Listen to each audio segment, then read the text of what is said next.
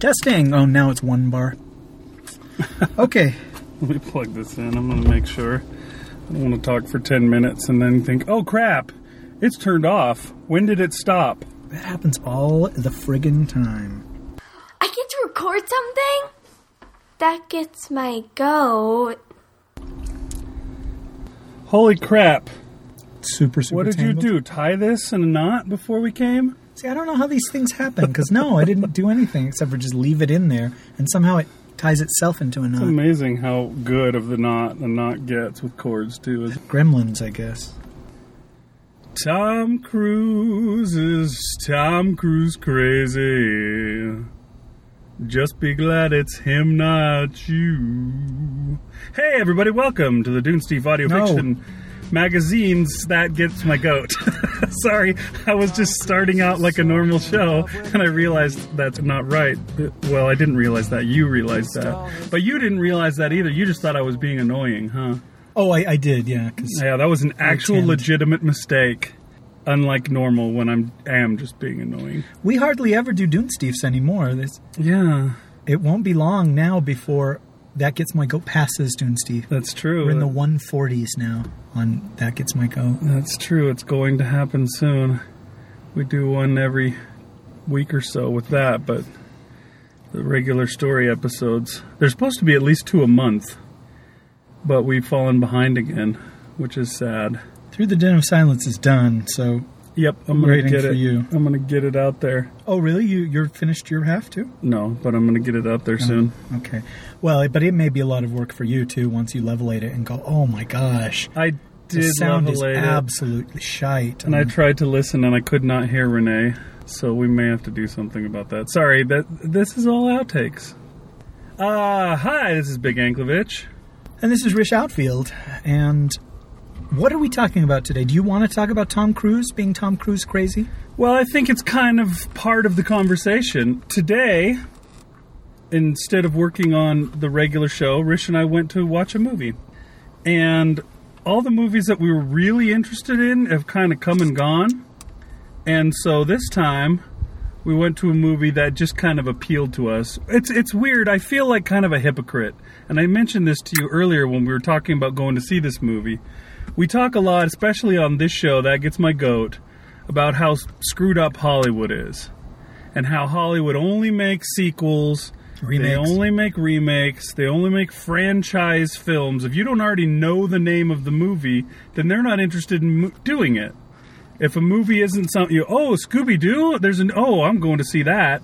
But if it's just a movie about a kid who has a dog and it's called, I don't know what, Ruffy, okay, then you won't go see it. Or in general, that seems to, I don't know, does that count? Is that a true statement, or is it just that's what Hollywood thinks? In this economy, that seems to be what Hollywood is solely interested in.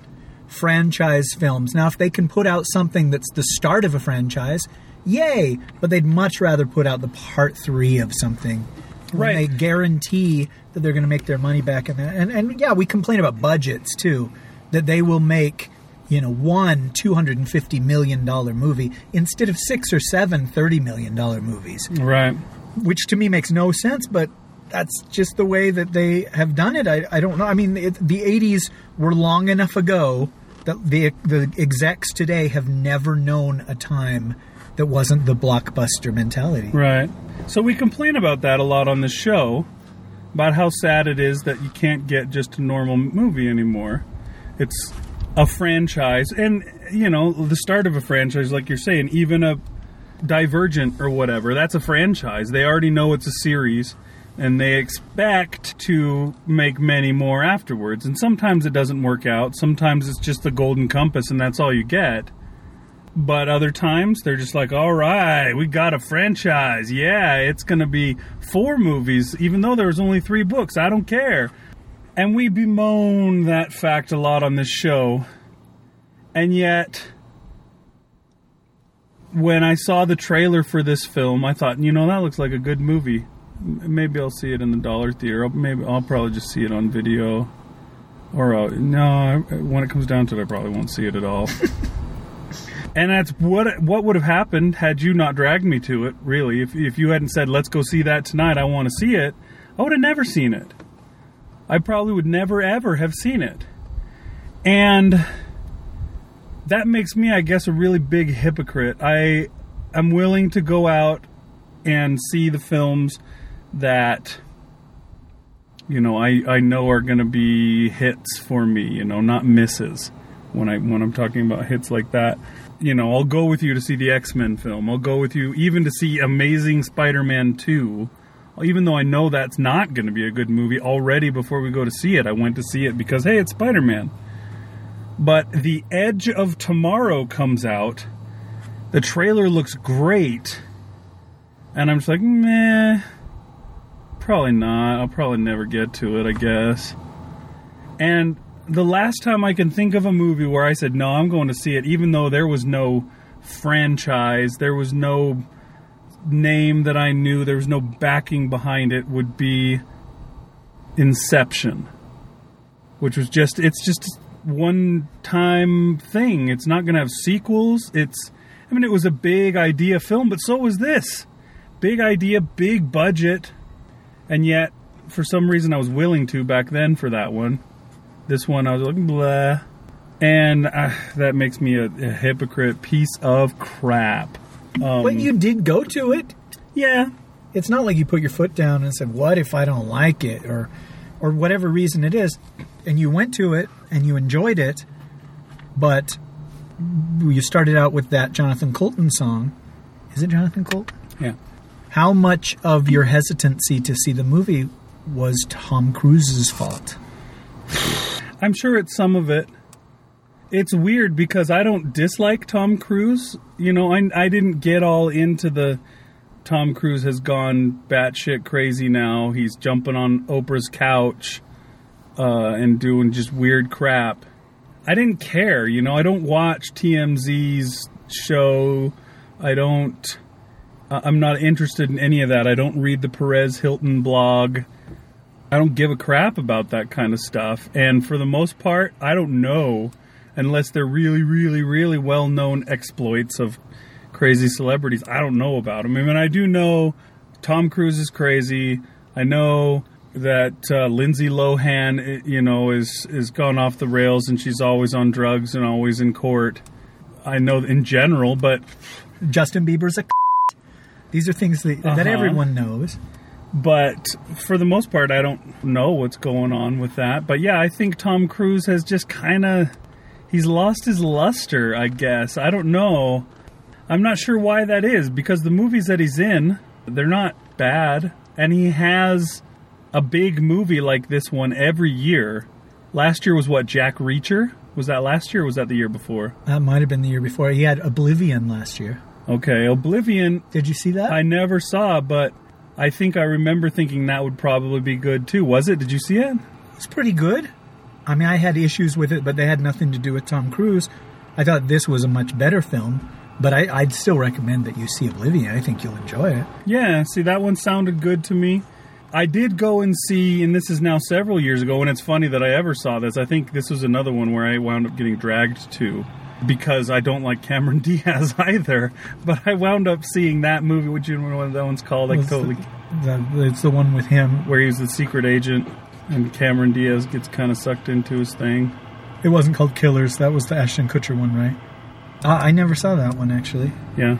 It was that Night and Day movie. I haven't liked a movie she was in since There's Something About Mary, which was a long time ago. Just something about her that grates on my nerves. And yet I enjoyed that film. Both her and Tom Cruise were not bad at all in it. I had no reason to dislike it. I don't know. Cruise tends to choose big, fun movies. You know, he tends to make the same kind of movie over and over again, but they tend to be crowd pleasers, the kind of movies that I enjoy. Was Jack Reacher good? Yeah. See, that one looked good, and I discovered that was from a book. A book series. It was like book 7 in the series. Oh, it was the first one they decided to make. That's weird. I don't understand why. Just the general public opinion. It's like, you know, the Jehovah's Witnesses are knocking at your door, and you're like, I'm not opening that door. But for all you know, you'd love being a Jehovah's Witness if you just gave it I don't know, you know what I mean? It's just the public opinion is don't open that door. More appropriately, the Scientologists are knocking on your door to convert you to Scientology. Okay, and you're like, I'm not opening that door. The zombies are trying to get into your house. And if you just let them in, you'd become a zombie too, and maybe you'd love being a zombie. Yeah, you'd probably enjoy being a zombie and getting to eat brains and all that stuff. Brains are tasty from what I've heard and saw on Temple of Doom. But yeah, I wonder if that's got something to do with it. It's just Tom Cruise has become synonymous with being a weirdo. He does tend to make really similar movies, and his characters tend to be really similar. Now, Tom Cruise has won an Oscar, right, for acting at one point, or was it just a Golden Globe? He may have gotten a Golden Globe for Jerry Maguire. He's never gotten an Oscar. He won a big award for a movie where he played like a salesman type guy. It was an independent movie. I don't remember what it was. Was it Magnolia? Yeah, I think that was it, Magnolia. And it was kind of around the time we're like, hey, it's Tom Cruise's resurgence. That was probably close to the time that Jerry Maguire came out too, wasn't it? It was a few years after. Yeah. Tom Cruise was having a kind of a big resurgence, and then he went off the rails, and the resurgence kind of went away. But yeah, I mean, he's won awards for acting. I don't know if anybody would consider him a great actor or a really good actor. I don't think he's down on the level of like The Rock or someone like that, where he's like, oh, come on, The Rock. You made Hercules played by The Rock? That's funny, because there was a trailer for that, and you said, was that The Rock? Kind of like, what are you guys trying to pull on me? Hey! Yeah, they put hair on The Rock so he didn't look like The Rock, just so that they would fool you into going to see Hercules, because you wouldn't realize, oh, wait, The Rock is Hercules? Oh, crap. I had high hopes for this. Oh, man. You know, he's not down at that level where you know he's just a Sylvester Stallone / Arnold Schwarzenegger kind of action hero that can't do anything be themselves, but he does have a certain character that he plays. You were saying that he always is a kind of a smarmy douchebag, kind of overly self-confident kind of a guy, his characters are. And he even started out this film as exactly that. Well, I think this film, somebody must have seen that, said, what negative things do people say about Tom Cruise, and let's have him be that in this. Just to sort of undercut all the criticism for right up the beginning, then give him, room to grow. Uh-huh. And I thought it was brave of Cruise to play this character, because he is kind of a prick at the beginning, and he can't fight, and I liked him from the very beginning because he was playing this character who's, he was going to do anything he could to get out of fighting.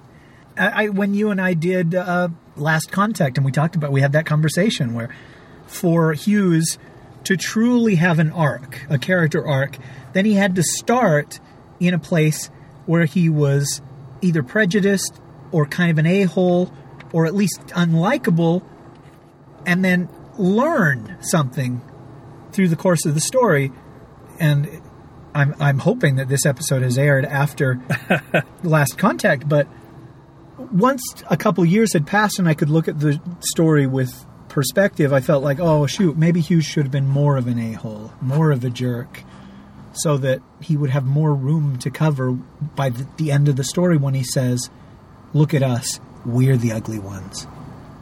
Anyhow, that's how I felt with Edge of Tomorrow.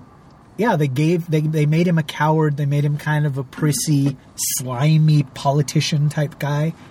And he had to earn all of his muscles and his skills and all that stuff. Yeah, that was very cool. It was a worthwhile character arc to go through. And sometimes, especially with these kind of movies we've been talking about, where it's the franchise film, there's only so much you can do with a franchise. You can't have your characters change all that much again and again and again. You know what I mean? They start out the first movie as an a-hole and then learn to be a good person. But then when they do the second movie, what do? Somebody else. Maybe it has to be like Monsters Incorporated, where, okay, now Mike is the main character. Sully had his arc in the last one. Now this time Mike's going to have his arc, and maybe that's the way you can do it. But with a movie like this, they didn't have to. I haven't seen Skyfall, no. Well, the funny trick that they pull to make you care in that movie is, instead of just saying, these guys are all going to kill James Bond, who is never going to die, they say these bad guys are going to kill the people that are close to James Bond. And all of them are expendable. And suddenly it's like, any of those guys can be killed, and you start to be afraid again, which I thought was very, very clever with Skyfall. I don't know. When it's a long series of movies, we expect characters to act a certain way. We feel like we know those characters, and we don't want them to act outside that box. And you can see a movie like X-Men Days of Future Past. Wolverine is the exact same character that he was in the 2000 X-Men. But there's that scene where he tells Xavier that when I first met you, I was worse than anything, that you've ever had to deal with.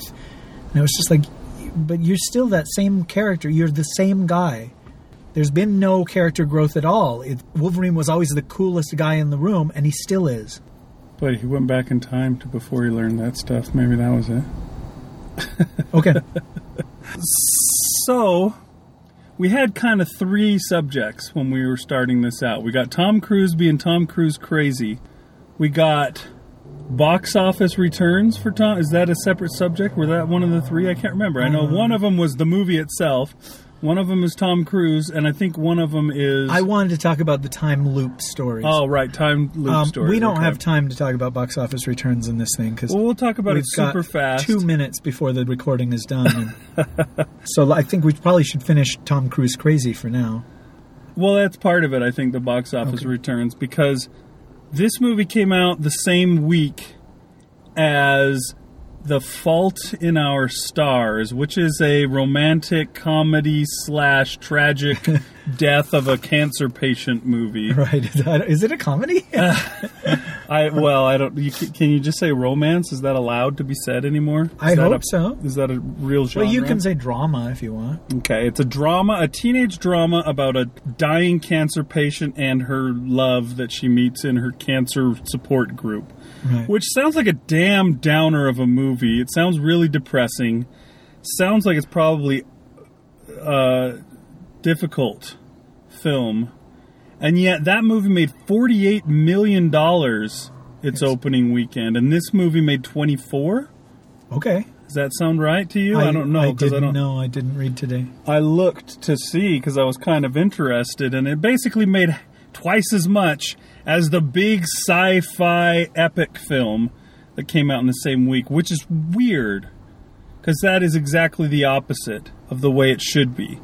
Now, in these films, you had Tom Cruise, who is crazy, and people are averse to going to see Tom Cruise films, it seems. Seems like each time his movie makes less money and less money and less money, despite the fact they still cost the same. They're making less and less and less. And you were saying the last time he made a movie that made over $200 million was War of the Worlds. Which was 2005, yeah. Which was a long time ago.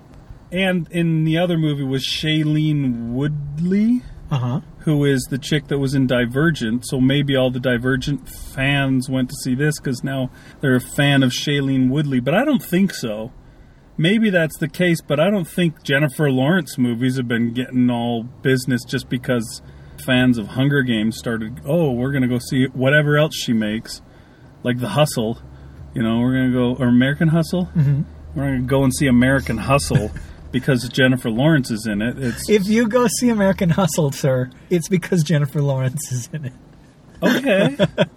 I'm just saying, she was so good in that movie. Where it's just like, dang, man, I didn't like this movie. But every time she was on screen, I was happy. But I really doubt the Hunger Game fans are going to see that. I wouldn't think so, no. Because of her. And they're not going to see X-Men Days of Future Past because of her. They're not going to see, what's the one with the freaking, where he's the Eagles, crazy Eagles fan? That had Jennifer Lawrence and Bradley Cooper in it?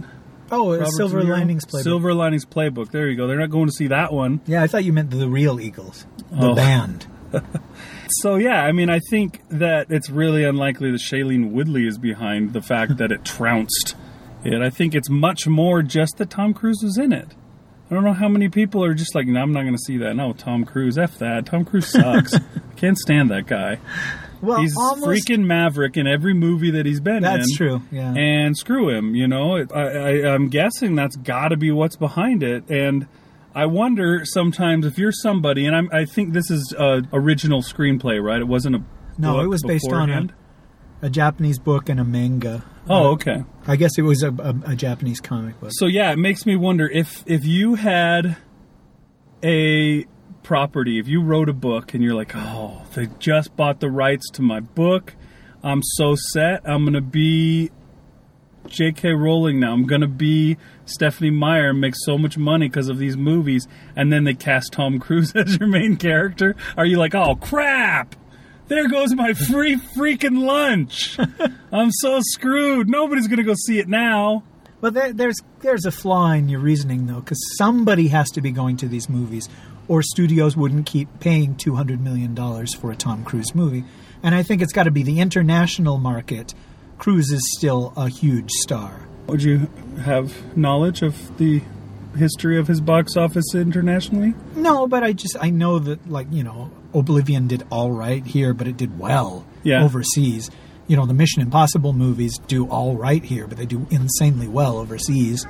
Yeah, that is something that we tend not to pay close attention to because we're the center of the universe. We're the center of the universe, and we watch more. And also, the other thing behind that is that the international box office is a relatively new thing.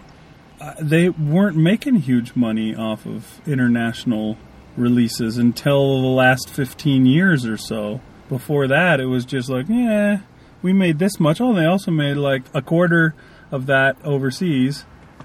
You know, but now all of a sudden, I'm starting to see even things where they go straight to that international, you know, the worldwide box office instead of just domestic versus international and that kind of thing.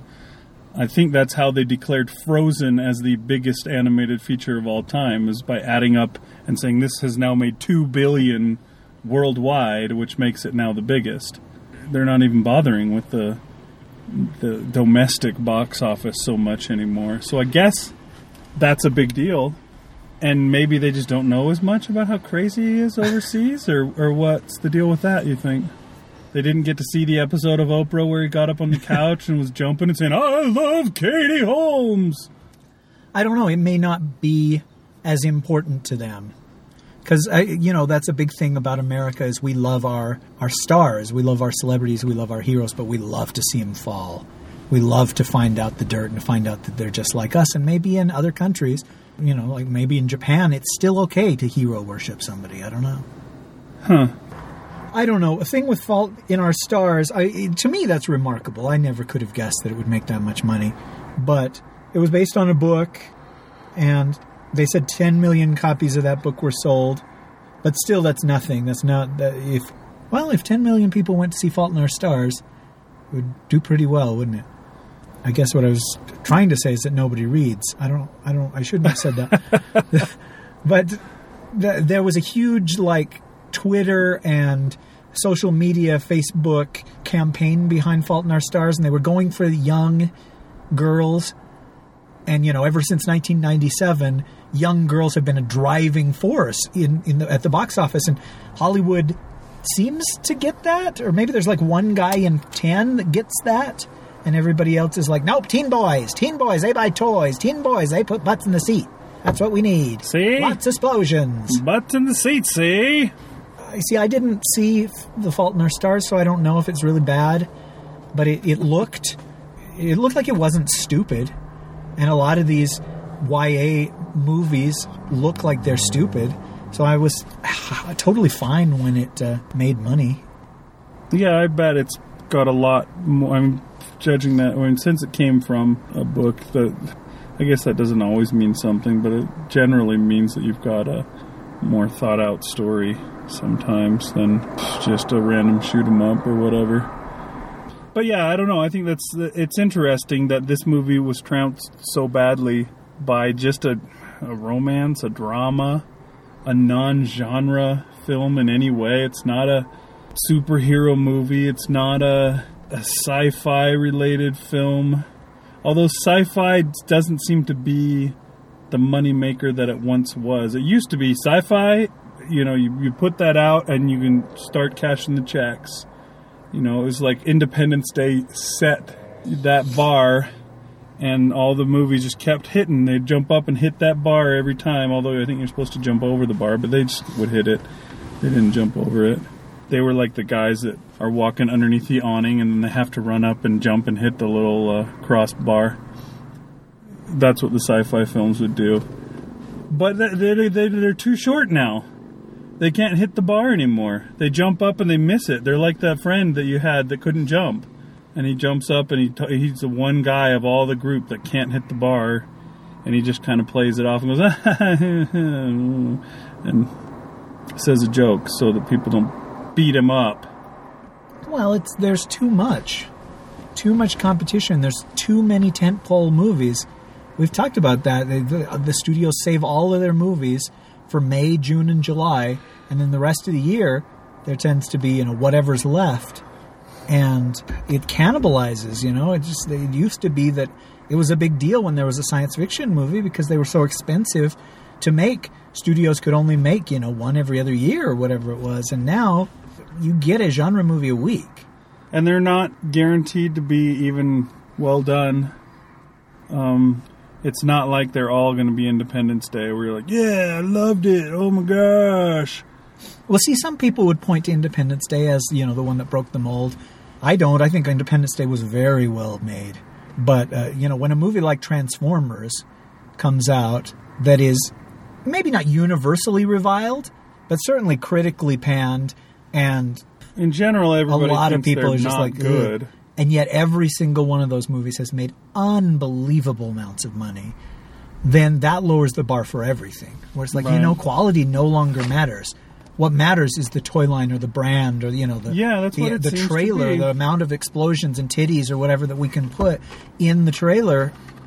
Yeah, it seems like that's what it is. It's just the brand now. If you don't have a brand, like this movie, which was a terrible brand. I mean, we were talking about it as the movie ended. It comes up and, Tom Cruise, he said a couple of the big names, and then it said Edge of Tomorrow. And I said to you, what do you think of that title? And you said, well, it's better than All You Need Is Kill, which apparently was the title of this movie before. They changed it to Edge of Tomorrow, but in my mind, they both suck. They're both useless. Well, Edge of Tomorrow sounds like a soap opera. Right. But we've talked a million times about whoever decides what things should be called and changing titles because they test better with their market research. And yeah, Edge of Tomorrow is vague. And like you said, it doesn't really describe the film. Yeah, it has nothing to do with the film other than the fact that Edge of Tomorrow means future, means sci-fi. That's basically all they got out of their title. Is, hey, everybody, look, this is a sci-fi movie. They could have come up with dozens of titles that would have fit the story better and still said sci-fi movie and probably said something more. Hey, remember that movie about the guy who keeps dying and coming back again and again? Well, we had a movie kind of like that a couple years ago with Jake Gyllenhaal called Source Code. And that title is so shitty, it makes Edge of Tomorrow look like Die Hard. But the people that are in charge of titling things, I don't know what they're thinking. With a movie like Quantum of Solace or a movie like, what was the other one that came out at the same time as Source Code? The Adjustment Bureau. Oh my goodness, these are bad titles. At least Source Code sounds vaguely like it might be interesting. Adjustment Bureau sounds like you're going to see a movie about a dull government agency, and you're going to see a lot of people standing in lines and complaining. Source Code, at least, okay, it's got something about computers, so it might be computery. Did you see Source Code? I saw neither of those, unfortunately, although they both sounded interesting if I remember right. It was a while ago. Yeah, just having mentioned them, now I want to see them again. But that's a whole other episode, and don't even get me started on Tangled. Okay. Oh, yeah, we won't. That's the new deal, though. I mean, they got Tangled, now there's Frozen, and there's... I'm sure the next one, when they get that one set up, will be almost exactly the same, but a different vaguely related to the story word.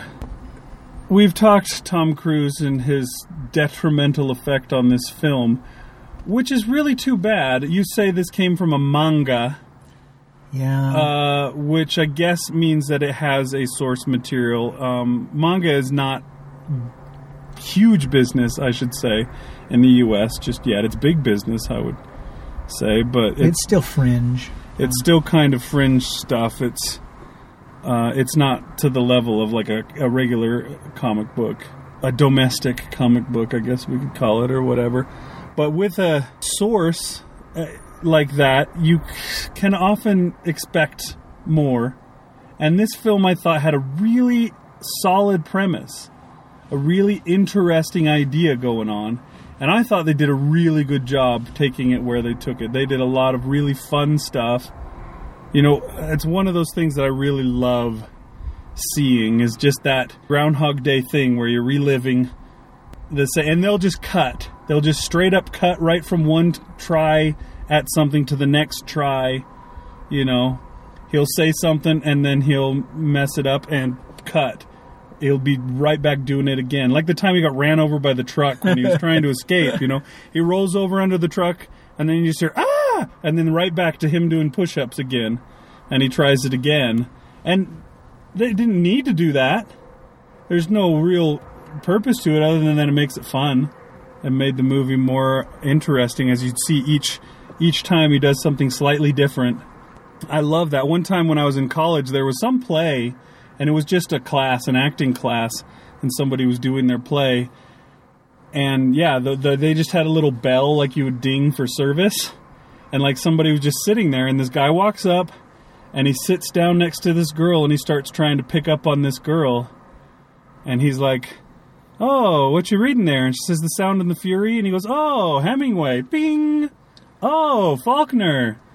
You know, they would just do the ding, like, okay, now we're starting over kind of a thing. They would jump back with that. And there's so many different ways you could do it. And yeah, it's a cool thing. What other films are there that have done this same kind of an idea? I mean, we talked about Groundhog Day already, which I guess critics were complaining that this was too similar to. Well, I mean, I heard people complain about it. Oh, it's just like Groundhog Day. I was like, well, yeah, 20 years ago there was a movie about a guy who relived the day. Yeah, this has been done a bunch of times. It's an interesting sci-fi concept, and you can do it in a super serious way, and you can do it in a super funny way. You can do it in a light way, or you can have the world come to an end. At the end of each time, you have to go back and save the whole world. I love, what would you call it, the time loop storyline, that premise. Yeah, one of the best episodes of Star Trek The Next Generation is the one where they crash with another ship at the very beginning, at the teaser, and then it starts the day over again, and it ends with them blowing up the Enterprise, crashing into a ship, and they just keep reliving the day until they get it right and don't blow up the Enterprise. And it's just like such a friggin' great episode. It's called Cause and Effect. And there was a sci-fi movie, I think, called like 2102 or 2201 or something like that, which was right around the same time as Groundhog Day, and I don't think it even got released because Groundhog Day was a hit. And they're like, oh, we better not release this. They just put it straight to video. And there was that source code flick. Yeah, I actually just finished reading Stephen King's 11/22/63, which is a terrible title because you can't remember it. That was basically the same thing. And they had a rabbit hole, and he would go down this rabbit hole, and it would always take him to the same day in 1958, and it would start over. And the interesting thing with that was that you could go there and then come back to when you started from. And so this guy it was at the back end of a diner, and so this guy was going back to 1958 and buying meat for cheap and then selling it in 2011 for, more and getting really rich off of this. It's an interesting concept. It kept going back and getting that same meat over and over and over again. Somehow people ate this same meat. It solved the world's food crisis, basically, because they never had to kill another cow because he bought the same beef and served it again and again. It was the loaves and the fishes. It's just such an interesting concept. And I actually have probably 5 stories in my head that are the same concept, where somebody goes back in time and they have to keep redoing that kind of thing. And they're able to just go back just a little bit, etc. I don't know. I love the idea. You know, the people who are complaining, oh, it's Groundhog Day, are very short-sighted, because there are a billion possibilities with this one idea of what you could do with it. And I was really pleased with how this movie was. They did a great job with this concept. Well, see, and this one was unique because to start the day over, all he had to do was die. So, just like, oh, shoot, I screwed up. No! And then he gets killed. Yeah. And sometimes he would be killed intentionally just to go back to be able to use what he had just learned. That, to me, was refreshing and new, and I was like, wow. And they don't tell us how long he'd been looping, or whatever you want to call it. Yeah, they would cut to, you know, you see the same thing again. You see it once, they cut, and you see it again, and you could tell it's obviously been like 20, 30 times that he's been through this now. And I would say, by the end of this movie, he'd probably lived that day at least 1,000 times over. And yeah, there were some good times. And it got to the point where they would kill him every time. And then when they didn't want him to kill, he had to like really make a case. Wait, no, don't kill me just yet.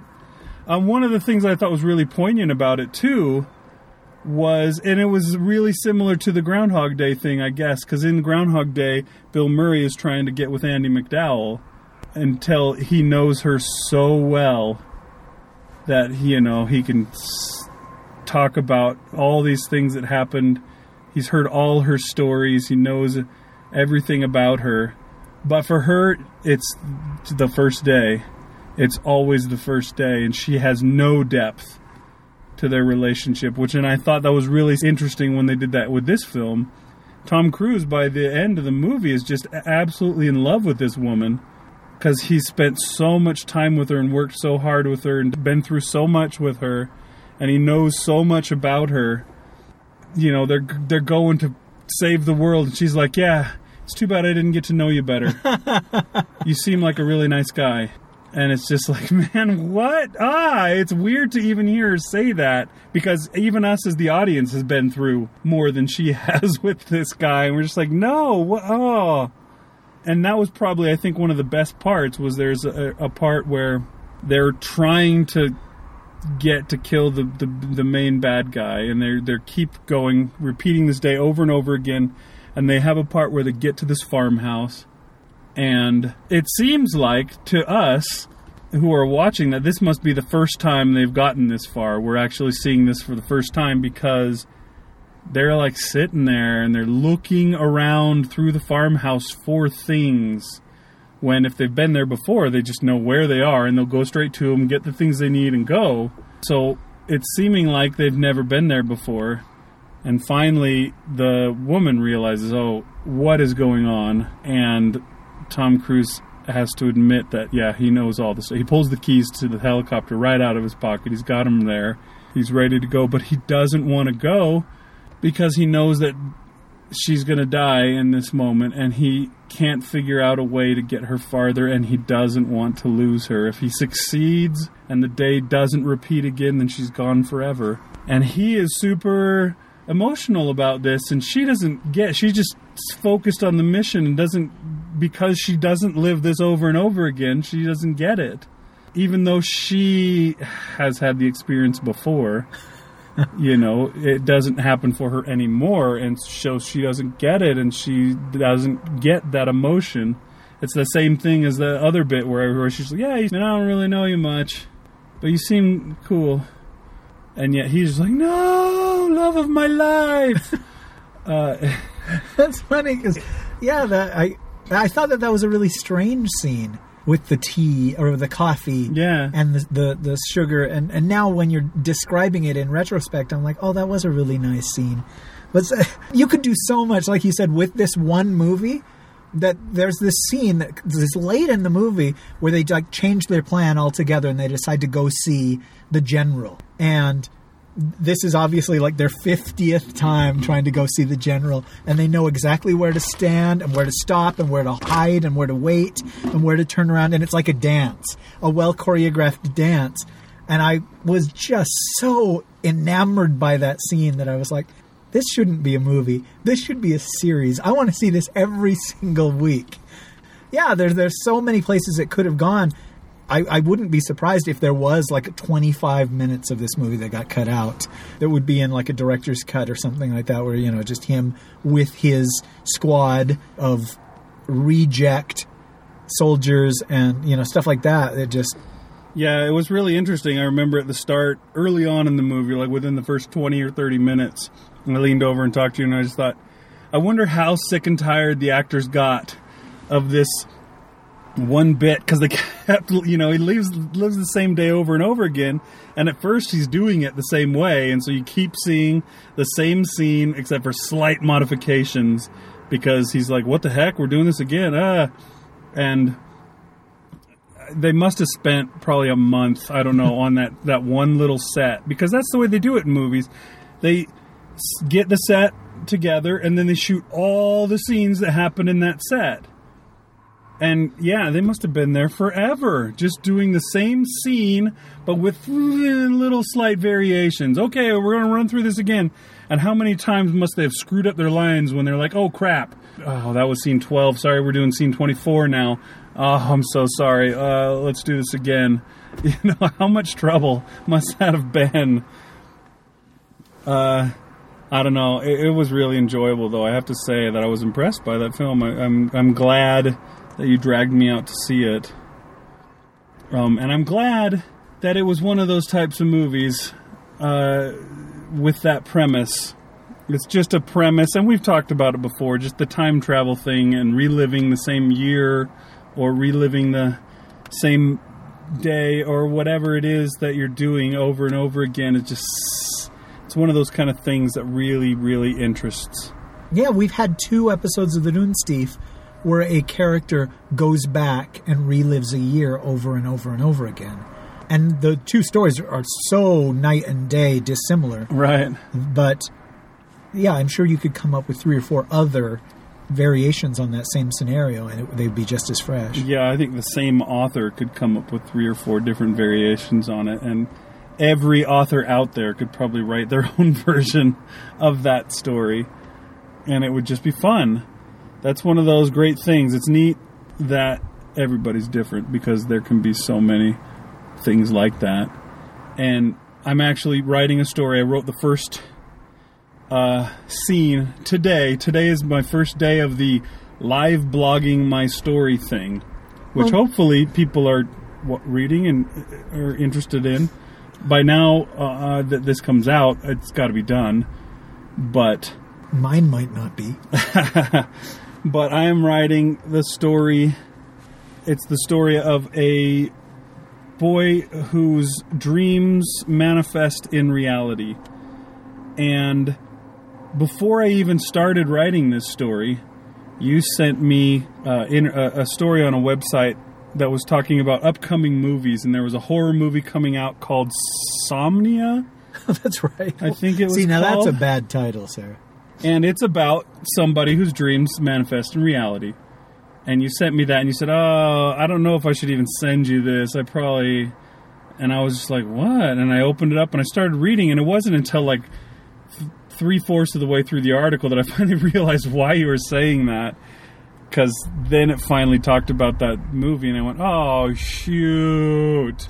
And it's not the first time that that's happened to me. Not the first time where I had an idea that I thought, oh, this is a cool idea, I need to do this idea, and then a movie of that idea came out, and I thought, oh, crap, I missed my chance.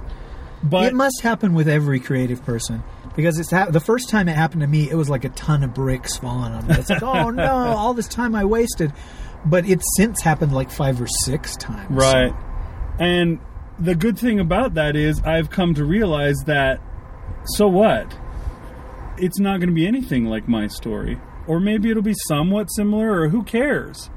My story is going to be different enough that, you know, there's no way that it can be all that similar. Yeah, there is the idea of somebody's dreams coming out in reality. And when it comes down to it, there's probably 15, 20, 30 stories like that out there right now in print. And mine's going to be different than it is. And hopefully there's something to it that people will like and be interested in. If nothing else, hopefully the people that are already fans of the Dune Steve and fans of you and I will think, oh, I'll read a Big Anklevich story about that. So I'm going to write it anyways. I don't care. It's going to be different. Just like these time travel stories. You know, you can write 100 of them. They'll all be different because they're not written by the same guy. And they'll all be different even if they were written by the same guy because they were written at different times by the same guy. Your story that you're writing for your live blogging is a story that you already wrote and then you lost in 2014. This year you wrote a really long story and then you lost it. You had it written on a notebook and you misplaced the notebook and you gave yourself a deadline of, okay, if I don't find this notebook by this time, I'm going to just rewrite that story. And so now here you are, you're rewriting the story. And I guarantee you, just because it was written at a different time, it's going to be very different. It's going to be similar because you're trying to write the same story, but still it's going to be very, very different because it's a different time. Well, see, I would like to meet somebody who could write the same story again. Because... yeah, the what interests me now, just a couple months later, is not what interested me then. Partly because I've already gone over a lot of that subject in my mind, and these are like other things that could happen with that same subject. But, boy, yeah, it would be neat if you could just write it exactly the same. Or maybe it wouldn't. Maybe that would make people less interesting than they are. Well, yeah, I think that's just that was one of those things. I've got time travel ideas in my mind, and one of the ideas involves basically jumping back in time years or whatever to a different point in your life, but you bring your entire mental capacity with you. So you live your life to 2014, and then now you can jump back to 2007 to a critical moment, and you can land in that moment and do something different and take your life in a different direction. But what would happen if you did that? Like, for example, if I jump back to hey, Almost Time. About Time. About Time. There you go. That movie came out last year, and we hadn't even thought of it, but it has the same not the same, but you know what I mean. Similar premise, yeah, where you could jump back. If I was to do that, for example, I still had the same job that I do now in 2005. But the equipment that we used to do that job was totally different. I haven't used that equipment in like 6 years, 7 years. What would I do? I would have to go to work, and I'd be like, how do you do this again? It would be like, I like I was saying, I just read that Stephen King book, and the main character would have trouble because he jumped back to 1958, and he had a hard time keeping himself from mentioning things that weren't things until after 1958. And his love interest realizes that there's something really wrong with him because he keeps saying things that are anachronistic. And he's singing a Rolling Stones song as they're driving home that hasn't come out for another 5 years. It'll be years before Honky Tonk Women comes out, and it's way too risque for the point of time that he's living in. That kind of stuff.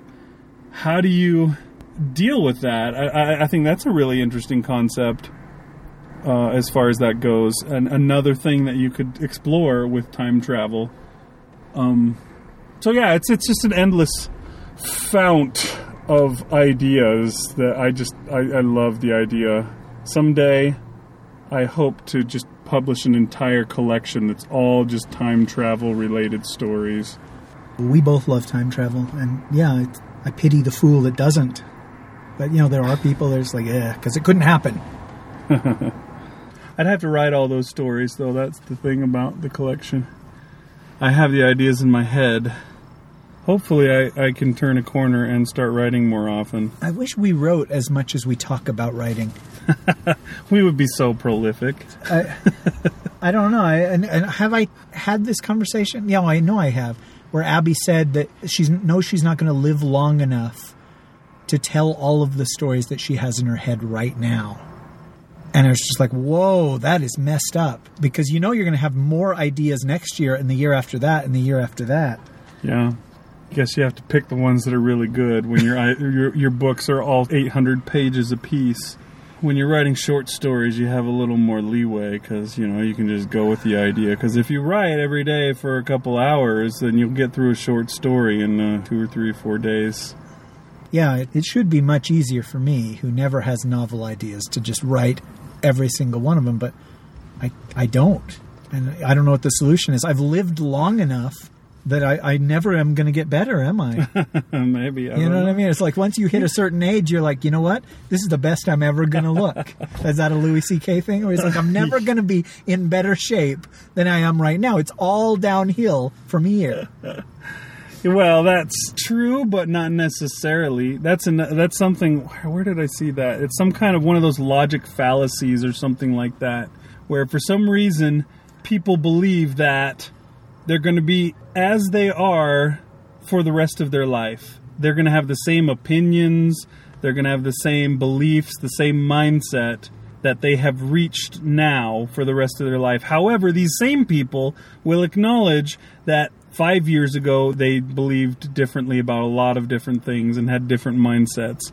And they know that they've changed leading up to it. But when they get to that point, now is the way I will always be. But that's not the way you're always going to be. 5 years from now, you'll be totally different. You'll have a nose ring. You'll have bleached your hair blonde. Oh, nice. You'll have got on steroids and really, really pumped up. It's going to be very different. So if you can get on steroids, you could write. Okay. I think you don't have to do one or the other even. I think it could happen. Yeah, I've been kind of thinking about that. Do we want to get off onto a writing tangent? No, we don't. But okay, I won't go on. You opened the door by saying someday I'm going to put out a book of time travel short stories. So we didn't talk about Emily Blunt at all in Edge of Tomorrow. I really like Emily Blunt, and they let her have her English accent in this. She was originally cast as Black Widow in Iron Man 2, and then had to drop out because she had a conflict with another movie. And I always wondered what it would be like to have her as Black Widow instead of Scarlett Johansson. A lot of people really like Scarlett Johansson, so maybe, it's all right. But I think Scarlett Johansson does fine, but I think Emily Blunt, especially in this film, she really sells the fact that she kicks ass. And that's what Black Widow is supposed to do. And Scarlett Johansson, it's a little more of a stretch. She's getting better at it. I think in this last Captain America movie, she sold it pretty well. She seemed like more of a badass than she ever has before. Well, I liked the scene with the chair in the Avengers. That was really cool. Yeah. I think she sells it way more as time goes by. Or maybe it's just that we've seen her at it and we don't have to be convinced or something. I don't know what it is. But Emily Blunt, maybe it's just because your first introduction to her is her picture on the side of a bus and it says Full Metal Bitch. There it is. Sorry. Right? I was like cast iron, heavy metal. What is it? Yeah, the first thing is a picture of her and it says Full Metal Bitch over the top of it. And it's her standing there in her outfit holding a sword over her shoulder. And so automatically you're like, okay, this chick kicks ass. And then you meet her in the battle and she's kicking ass. And Tom Cruise is bumbling around like an idiot because he doesn't know what he's doing. And yeah, it's interesting that she was really good. What other things has she been in? I don't know actors like you do, so this may well be the first movie I've seen with her, for all I know. Really? That's interesting. She was in Adjustment Bureau, that movie I mentioned that had a bad title. That's the one with... That's Matthew Damon. Matt Damon, yeah, and he doesn't go by Matthew, does he? No, he doesn't. I don't know why I said Matthew.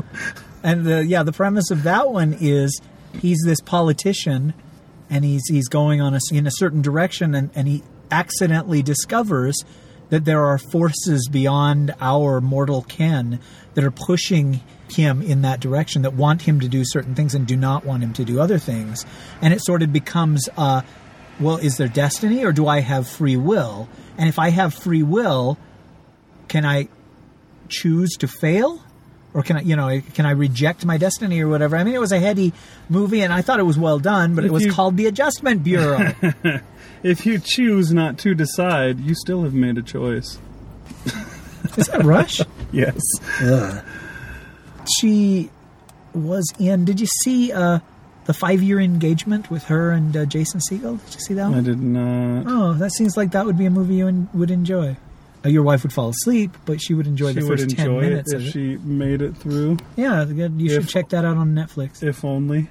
Okay, well... But Emily Blunt is tall, and she seems to be in really good shape. I buy her as... I mean, yeah, if they said Emily Blunt is playing She-Hulk, I would be like, okay, that's cool. I would pay my money to see Emily that. Blunt. Although I would pay money to see anyone play She-Hulk, I think. They said Emily Blunt is Wonder Woman. I wouldn't have had a problem at all at that. Unless I her found... being blonde? I would hope that they'd give her dark hair, but... Yeah, but sometimes it's not easy to sell. A blonde person getting dark hair seems to be a harder sell than a dark-haired person going blonde.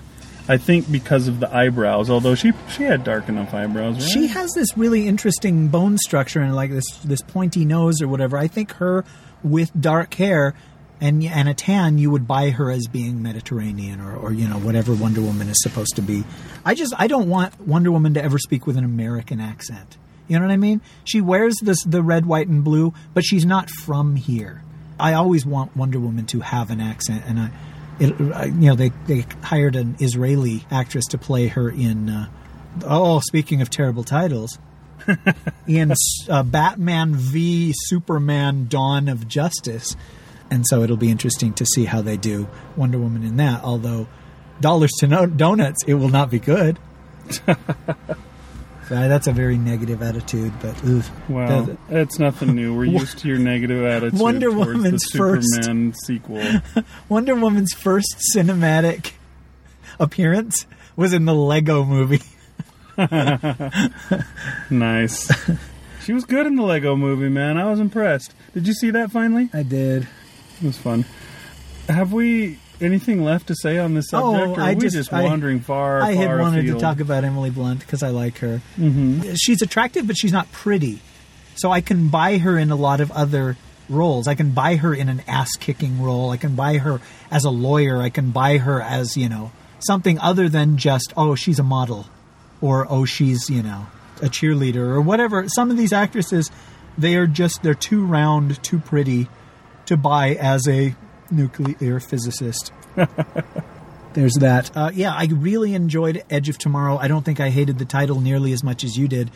I didn't hate the title. I just found that it did nothing for the film. It was a worthless title. It wasn't like they took a great title like Rapunzel and changed it to Tangled, but it was similar to Tangled, where what does Tangled have to do with the movie? Nothing. Has nothing to do with the movie. Never once does her hair even tangle. Yes, hair can get tangled, but her hair does not get tangled.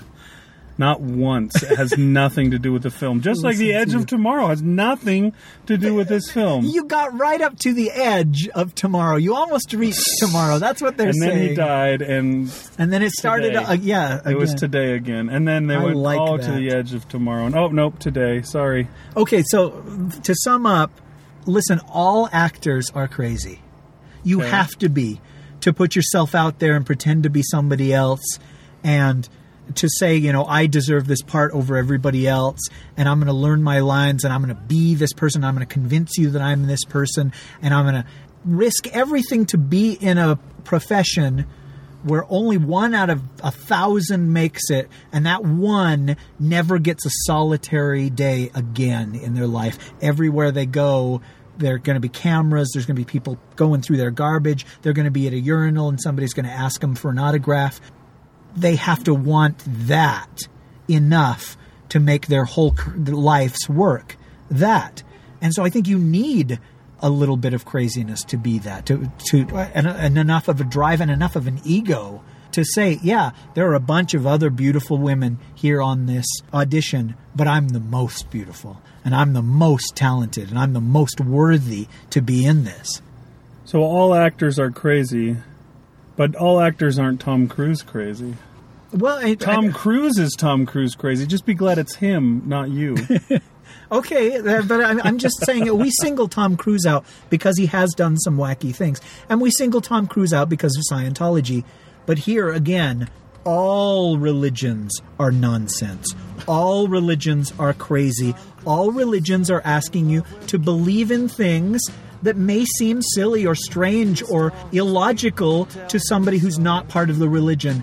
Faith is that, in believing something without any physical evidence, but yet saying, no, I'm going to dedicate my life to this, which you don't believe in.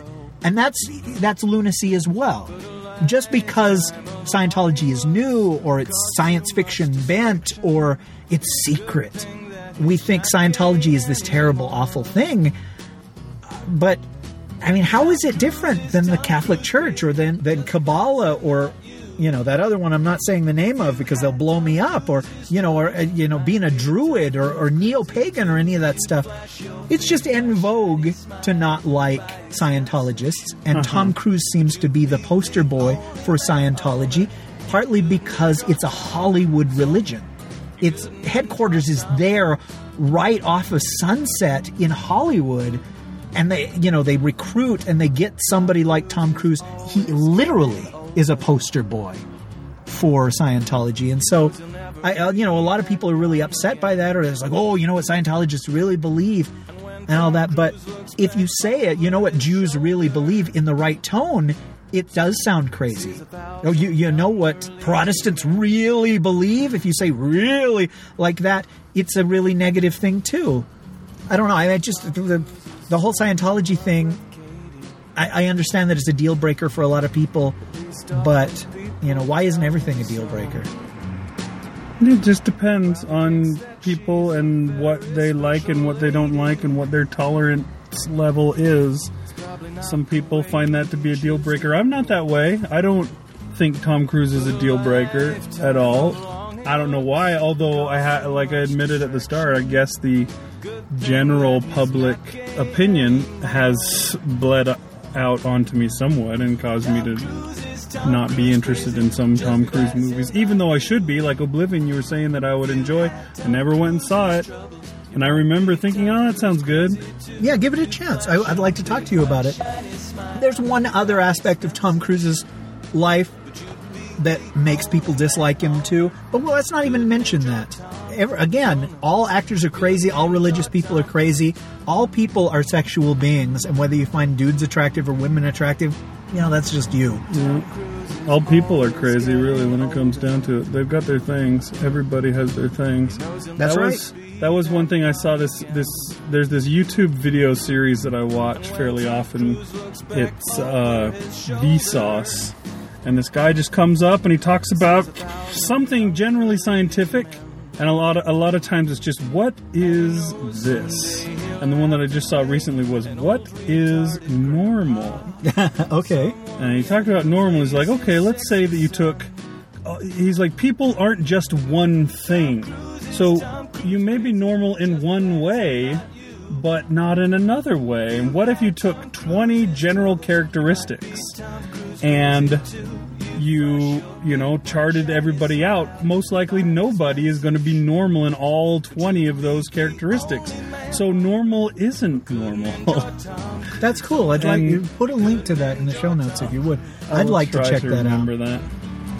But it's an interesting thing because everybody's different and everybody's got their thing. Rish was making fun of me today because I bought another Pez dispenser. Did you buy one? I'll bet you bought 2 or 3. I did buy 2, and he now has a new thing to make fun of me about because I recently started doing this Pez dispenser thing. I don't know why. A year ago, I never cared about them. Didn't want one at all. I've got like 50 of them. I don't know how many I've got, but too many. But you told yourself there's certain Pez dispensers I'm never going to get. And now you've disregarded that altogether. And you're just like, you know what? No, I want all of them except for the Hello Kitty ones. But next week I'll buy Hello Kitty.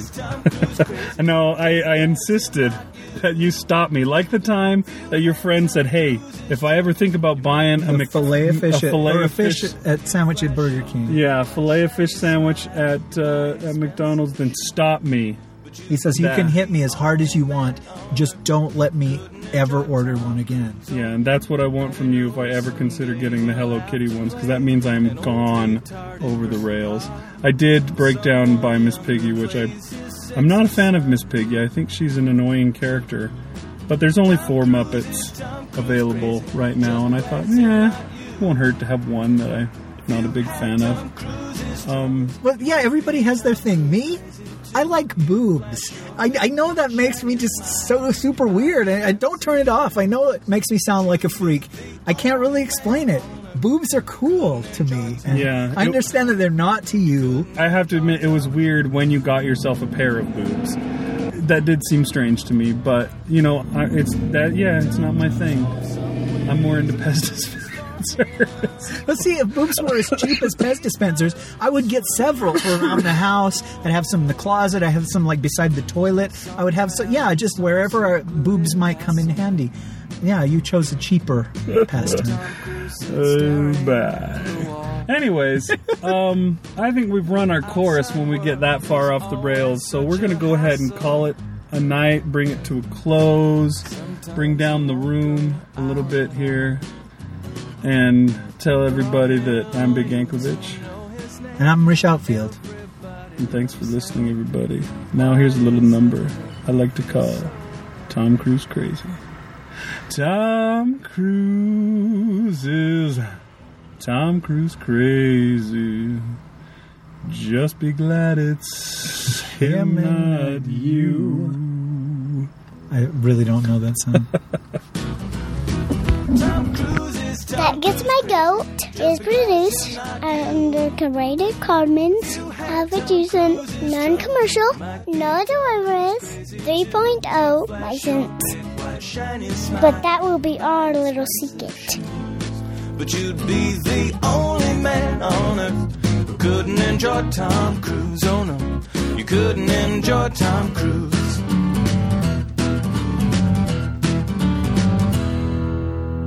Muffet. Why did you say Muffet? We were in the theater, and for some reason, you said Muffet. Yeah. And I was just like, oh, that's hilarious. What is that? And I was like, wait a minute, that's our parody. Yeah. I don't remember what it was either. There was a trailer for one of those types of films. Oh, is it just Hercules? Oh, yeah, I think it was Hercules. We gotta end this. Oh, okay. Is that okay? Sure. I've got to go to the bathroom so bad. I'm just going, just the sweat starts to pour down. So if you want to stop it and we can continue later and just run over to Walmart right now, that would be great. Okay.